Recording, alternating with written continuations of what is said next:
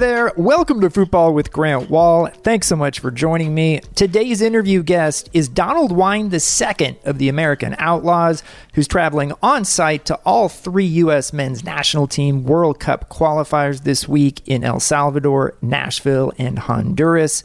We've had some great guests lately, including Doug McIntyre, Robin Fraser, and Sarah Zadrazil, so check those out. I've also just launched a Substack newsletter for all my writing, including a big feature on Jesse Marsch, and I'll be on the ground for it, covering every U.S. Men's World Cup qualifier. You can get a free or paid subscription at grantwahl.substack.com. I can't tell you how much I appreciate your support with that. Now, here's my interview with Donald Wine II.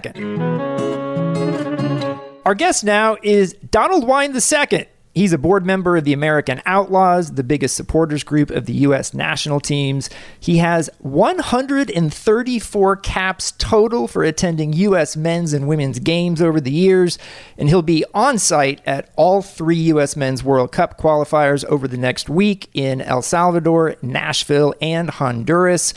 Donald is also the manager of Stars and Stripes FC, including their podcast, and writes for Black and Red United and the Duke Basketball Report. In addition to being part of the World of CONCACAF podcast, you can find him on Twitter at BlazinDW. Donald, it's great to see you. Thanks for coming on the show. Hey, good to have you. Good to be on, Grant, and appreciate you. Yeah, I'm looking forward to seeing you in person later this week. We're recording this on Monday and coming out Thursday morning. By that time, you and I will both be in El Salvador for Thursday night's qualifier. What are your plans for travel over the next week to U.S. games? Well, the traveling has been kind of hectic, as you're aware, because of COVID restrictions both here and abroad, and also just reentry. So the first step was really just getting through all of that and navigating that red tape. But now that that is just about done, I'm ready just to get packing and figure out how I'm going to put my life into a suitcase for a week and get ready to go to all these games. I mean, when we're in El Salvador, we'll have events. We'll have a night before party. We'll have a pregame at some sort. And then Nashville, obviously, will be the big one since it's the home match. We'll have, again, a night before party at Tailgate, which is a brewery in downtown Nashville. And then we'll also have a tailgate at the stadium prior to the match. So those are our 2 main things. And then Honduras will do the same thing. We haven't finalized those plans yet because as of today, we still don't have tickets, which is another thing that we've had to navigate because of COVID. But we're just rolling with the punches right now. How many people are you expecting on the trips to really all 3 sites? Obviously, it should be a bigger crowd for the Nashville group. Yeah, so I believe we have about 50 or so going down to El Salvador on Wednesday or for the game on Thursday. And then we will have probably a similar amount going to Honduras as well. We've sold about 3,000 tickets for the game in Nashville, so that should be a really good group. And really, that's really for a lot of people, one of the first times that they're coming back to matches. For some people, in quite a long time, we had kind of a buildup during the Gold Cup and the Nations League, but this is the real deal, and a lot of people are really excited. And based on the summer, they have every reason to be. So we're expecting that to be a nice little party. Yeah, I've always thought that there was a real tourism opportunity, and we've seen in recent years now the American Outlaws have gotten bigger and bigger, and more people are traveling, including to away games in CONCACAF, which I've always thought is kind of a mixture of rough guide and sports fandom. And how would you describe what a trip is like to El Salvador, where you're going this week? Well, I'll find out when I get there because it'll be my first time in El Salvador. But for all these games that we're going to abroad, there's nothing like being an away fan and being that one of 50 or 100 or I'm sure you've been a part of even smaller crowds where there's 10 or 20, and you're walking into a stadium and it's full of people. And every single one of those people are rooting against your team, and you have to be the loud ones for your team. So it's a lot of fun. But the other thing is, I love traveling. I love the game of soccer, and this combines the two. I love seeing new cultures, meeting new people, visiting new places soccer has taken me places I would have never thought about visiting. And because there was a game there, I go, okay, well, let's see what this country has to offer. And every single time, usually the people are very warm, welcoming. It's just those 90 minutes that they hate us, but after that, I mean, even before that, you're splitting beers with them, you're having food with them, you're learning about them and how they grew up, learning about their city, and it's just a fun time. And also with the Americans that are there, you get to become closer with a lot of people because you're not close with someone until you go into the Azteca with them, or you go into Costa Rica, or you go to St. Vincent, and you go, hey, because those times everyone is linked. They're linked to that moment. They're linked to that trip. And it guides us through the rest of our lives. Yeah, it's actually my first trip to El Salvador as well. I keep a list of countries I've been to, and I haven't added a new one in a really long time. So I'm excited to add El Salvador to the list. And I have my own list of how many caps I've got. It's right around yours, maybe a slight bit more, but I've been covering this team for 20 some years. Mm-hmm. It's a really cool thing. And whenever I've traveled to cover away qualifiers, home qualifiers, there's always the American Outlaws. And how big has the group gotten at this point? So we're at 200 chapters, including one in Mexico City and one in London. What's great is, we have a game coming up in Azteca, and we actually can do sort of a home type of setup with a night before party and a pregame involving a host chapter. So that's always great to do, and we're looking forward to going back down there.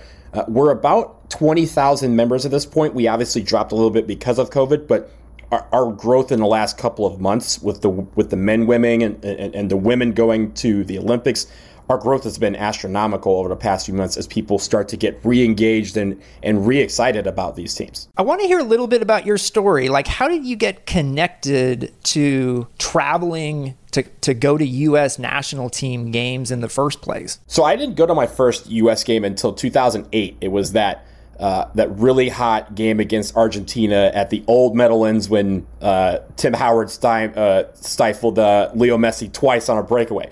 And so I was at that game with one of my best friends from law school. We just kind of, went to the game as fans. We'd never been to a game before. We're like, let's do it. And at the end of the game, it starts pouring rain, and we're sitting in the sideline, and we look over the end zone, and we see a group of people just going absolutely crazy in the end zone. And I go, I don't know who those people are, but next time we're sitting with them because that looks like a lot of fun. And looked up, and it was the American Outlaws and Sam's Army, and I was like, I'll just join both and see what happens. And the American Outlaws sent me a nice little care package with a membership shirt and said, welcome to the family. And that was all it took. And a few months later, the team came to D.C., and that was when I bought my first ticket in the AO section. And it's been great ever since because, again, I'm combining two things I love, soccer and travel. Getting to see the world, getting to see this country, and going to a lot of cities, meeting new folks, and just taking in that.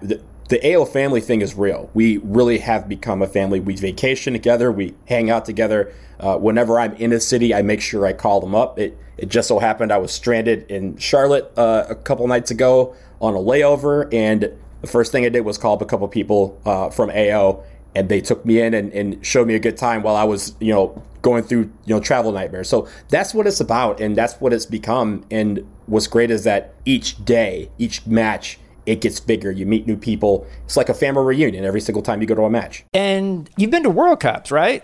Men's and women's? Men's and women's. I've been to 1 men and 2 women's World Cups. I'm undefeated for the women, so 2023. Everyone in Australia and New Zealand, look out! I'm planning on being there the whole month because I got to keep the streak alive. And which of the men's World Cups did you go to? I went to the one in 2014 in Brazil for the group stage. Okay. I guess one question people might have who are hearing this and it sounds interesting to them, one question is safety, especially when you're traveling in maybe Central America, Mexico, or wherever. How do you deal with that? I mean, you just be vigilant, you be careful, and you stay as a group. I mean, the great thing is when you're with people, they know you have their back and they have yours. You're going to be as safe as possible, and you're not going to get into anything stupid. You're not going to venture down, blocks that you probably shouldn't. But really, also, it's the locals that are helping us. The locals are saying, "Hey, go to this place. It's really cool. Stay away from this, this part of town, or stay away from this group." And you're learning as you go. But at the same time, I've never felt unsafe in any of these countries that I've been to because we're always together. We're always with people. And even when it's a situation, and I know you've had some experiences where you get to a place and they're basically saying, don't leave the hotel. You can't go outside after dark. You can't go here after dark. So after 8 o'clock, they lock everything down. But even then, you still feel safe because you're with your people. You know you have security, and you know you have people who are around you that are going to make sure you're safe. So it's always a question, but you have the same questions when you go to some places in the United States, right? So it's just about being with people that you know are going to take care of you and have your back, and also just to be conscious of where you are, learn and read up and make sure you are ready and prepared as if you were going to, somewhere else that you're very familiar with. How much does the American Outlaws do when it comes to organizing stuff around travel? So we try to make it as affordable as possible for everyone to go to matches, and we can't make things free. Unfortunately, otherwise we would have done it by now. We would have figured that code out. But really what it is about making sure that we can get as many people to matches as possible. That's advocating for cheaper tickets. That's advocating for, making sure that they have bigger stadiums or bigger allotments of cheap tickets so that fans can take advantage of that. We help them with travel. We have discounts on airlines, hotel blocks, even rental cars, which is really a big deal right now because the rental car market has just skyrocketed since, people started going back outside. So we even allow for that parking at airports so that you don't have to worry about paying $20 a day for parking. We have a group deal where you can get, $3 a day parking in some cities. So all of those things work out where we want to make it where a family of four can feel like they can go to a match. And really, honestly, the biggest thing is we hear a lot about people who can't afford the games in their own city. And that's where we try to help out with the cheaper tickets, making accommodations for people who are traveling, but also making it so that we can ensure that you don't miss out on the game because of price. It may be because you have to work or some other thing, but we try to make it where price isn't the determining factor. And that's always something we're struggling with. And we work with U.S. Soccer hand in hand to make sure that happens. And they've been great with that. But that is our deal. We want to make sure that everyone gets to experience what we get to experience because we know how fun it is. And it's even more fun when more people are involved. And then is there always a night before party, the night before the game? Yes, that is one of our staples. It's kind of how AO was founded back in 2006 when the founders went to the World Cup in Germany. They were looking for a night before party and couldn't find one. So they said that's something that has to be at the centerpiece of what we do to welcome everyone in. And that's where our host chapters are so awesome. They come in and they welcome everyone in their own little ways. Some have traditions that they give to everyone else. Some have other ways to welcome people. But it's the one place where people can meet others from around the country who are there for the same thing they are and to enjoy the city that they're in. And I know that Mexico away is not part of this window of games, but I have always said to people, if you have a bucket list and you're a soccer fan, you need to go to a World Cup qualifier between the U.S. and Mexico in Mexico City. What's it like? It's amazing. It's incredible. A lot of people will have this conception that, Mexico fans hate us all the time. They are one of the most nicest group of people you will ever meet in your life until you enter Azteca Stadium, and then it's ruthless. But it is absolutely one of the things that everyone who is a soccer fan must do. And I don't say just U.S. soccer fan. I don't say just Mexico soccer fan. Any soccer fan, that is one of the biggest matches in the world. And unfortunately, because of the expanding World Cup, this cycle might be the last time we have that guaranteed for us to do. So we're going to be hosting in 2026 and 2030. They're probably going to do it where they split us up into a couple of groups and separate us. So we won't have this opportunity for a long time. So I stress to you, if you can have the means and you pick one away trip, Mexico away, that's the one you want to do in March, because that is going to be an absolute and honestly, it could be where one or two of those teams could be still fighting for a World Cup spot. It's very possible. We've had that happen before. And we want to make sure that we're turning that into a party and making sure that we're clinching or have already clinched by then so that we can go ahead and enjoy our time there. It's absolutely incredible to go to a qualifier against the U.S. and Mexico City. I would highly recommend it to anyone listening. One question I had, correct me if I'm wrong here. So back in 2016, the U.S. played Mexico in a qualifier in Columbus, and this was like 3 days after Donald Trump won the election. And am I right in remembering that members of the American Outlaws sort of sought out Mexico fans outside the stadium to sort of say, hey, you're welcome here. It's a weird time, but we're happy you're here. Yeah, absolutely. And honestly, they were coming up to us too. And I even recall when we went down there in June of 2017 for the away trip at Azteca, there was a group of Mexico fans who started chanting Donald Trump, and their fans shut them down saying, no, these guys are great. These guys are not a part of this problem. We are on the same boat. We are just enemies when we go inside the stadium. But right now, we're welcoming them just like they welcomed us. And we had conversations with them as we were waiting through security, and they're like, hey, don't worry about those guys. You guys are welcome here. We just hope your team loses. And that's kind of the brotherhood where, like, even with other countries, right, when they come in and they start talking to us, a lot of times the Mexico fans say, no. That's our job. We get to do that. You don't get to do that. So that game was weird on a lot of levels, and the loss didn't help for a lot of people. But I will say, before the game, there was a lot of breaking bread between the two fan bases, and a lot of hugging and pictures and sharing of drinks, and it was a camaraderie that we haven't seen in this rivalry in quite a while. And I think that was a beautiful moment that came from what was an otherwise pretty dark time for a lot of us. Yeah, no, I definitely remember that. So thanks for explaining and sharing a little bit. What are some of your craziest and most memorable stories following the U.S. team since you've been doing this? So I'll tell a good story. It is of the most beautiful place on earth. And it was a place that I would never have visited if I wasn't following this team. And it was at the World Cup in Brazil. We took a side trip to Fernando de Noronha, which I don't know if you guys are ever able to get down to that island. It is literally the most beautiful place on earth, rated by everyone. Three of their 5 beaches are listed in the top 5 in the world, and they ain't 4 or 5. So we we went to a couple of them, and then we said, we're going to do the best one. You have to basically go down this little cliff, about 300 feet, and walk down this like drawbridge or like straw bridge, whatever. You're kind of walking around. You finally enter this beach. We look at one side, and the cliff has a waterfall. And our tour guide that was with us said, "You guys are lucky. We don't get that waterfall, but maybe 1 or 2 days a year." And as you turn around, it was the sun was basically in its twilight. And we're standing on this beach looking at this waterfall, then turn around and looking at the sun. And one of my friends goes, "Guys, I can't believe this. Soccer brought us here." And it was just one of those moments where I always think back, and that will be one of the highlights of my life, to be on that beach. And that's something that soccer really gave me. And it's one of those things where there's a lot of fun moments. There's a lot of moments that will make your spine tingle.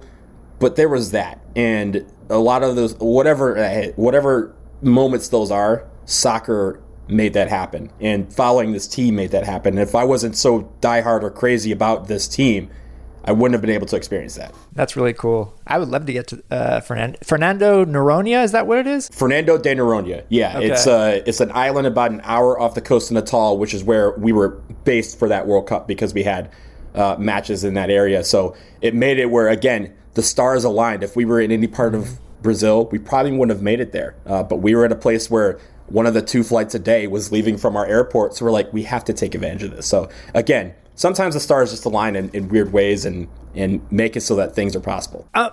And another question people are going to have is, how expensive does it get? Very. You have to be very. I mean, a lot of people. Look, I'm single. I don't have kids. I don't have a spouse. So I can look in the mirror and consult myself about some of these trips, or just look at my own schedule, which is as busy as it is. A lot of times, if it's a trip that I'm interested in doing, I'll try to make the time to do it. And really, it's about time. So, I mean, a lot of people are like, oh, you find the time to go to all these games. That is the most difficult thing in the world, to find the time to go to all these games. I know you're traveling all over the place, and it's not just where you're just like, okay, well, I'm just doing this.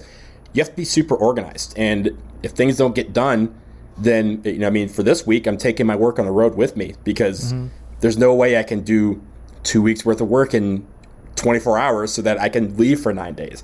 So that sort of thing. But the expenses are what, again, we try to work with people to try and bring that down with cheaper tickets, cheaper flights. But we want to make it where families are able to do it. And instead of saying, okay, well, the husband or the wife gets to go, they get to bring their kids too. And we've seen that a lot. And I think that's where we work hard, is we want to make it so that more of that is possible instead of all four of them having to forego the trip because it was too expensive. The other thing is just, how do you have the time? So you're a lawyer. I mentioned all of the different media sites you're involved in the introduction. That works, I guess.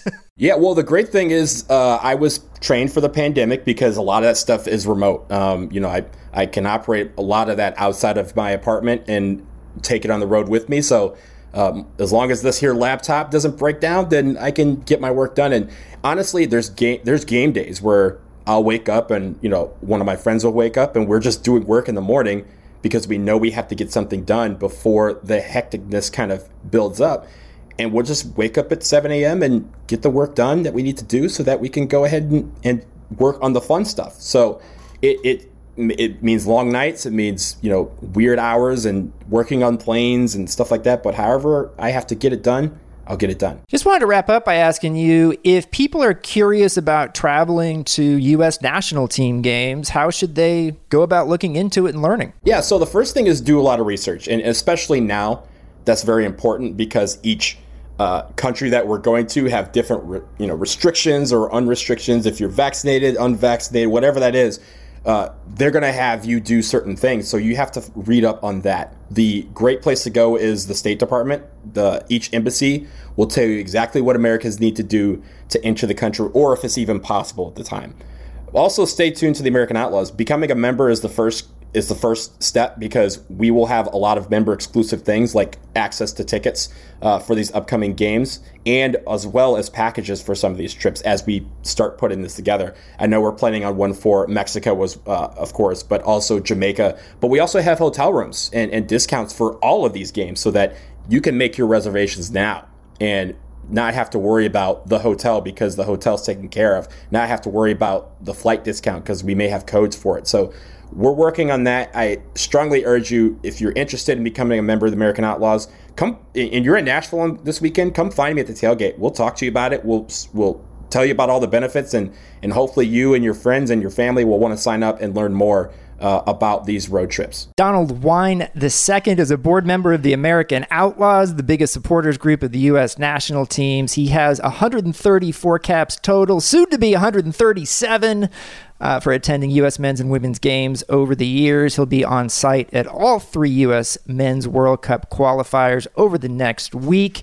Donald, great to talk to you. Thanks so much for coming on the show, and travel safe. You too, man. I'll see you down there. It's going to be a good week. Thanks for listening to Football with Grant Wahl. I'd like to thank Donald Wine II, as well as producer Chris Whittingham. If you like the podcast, you could do me a huge favor and hit that subscribe button and provide a rating and a review. Be safe, everyone. See you next time.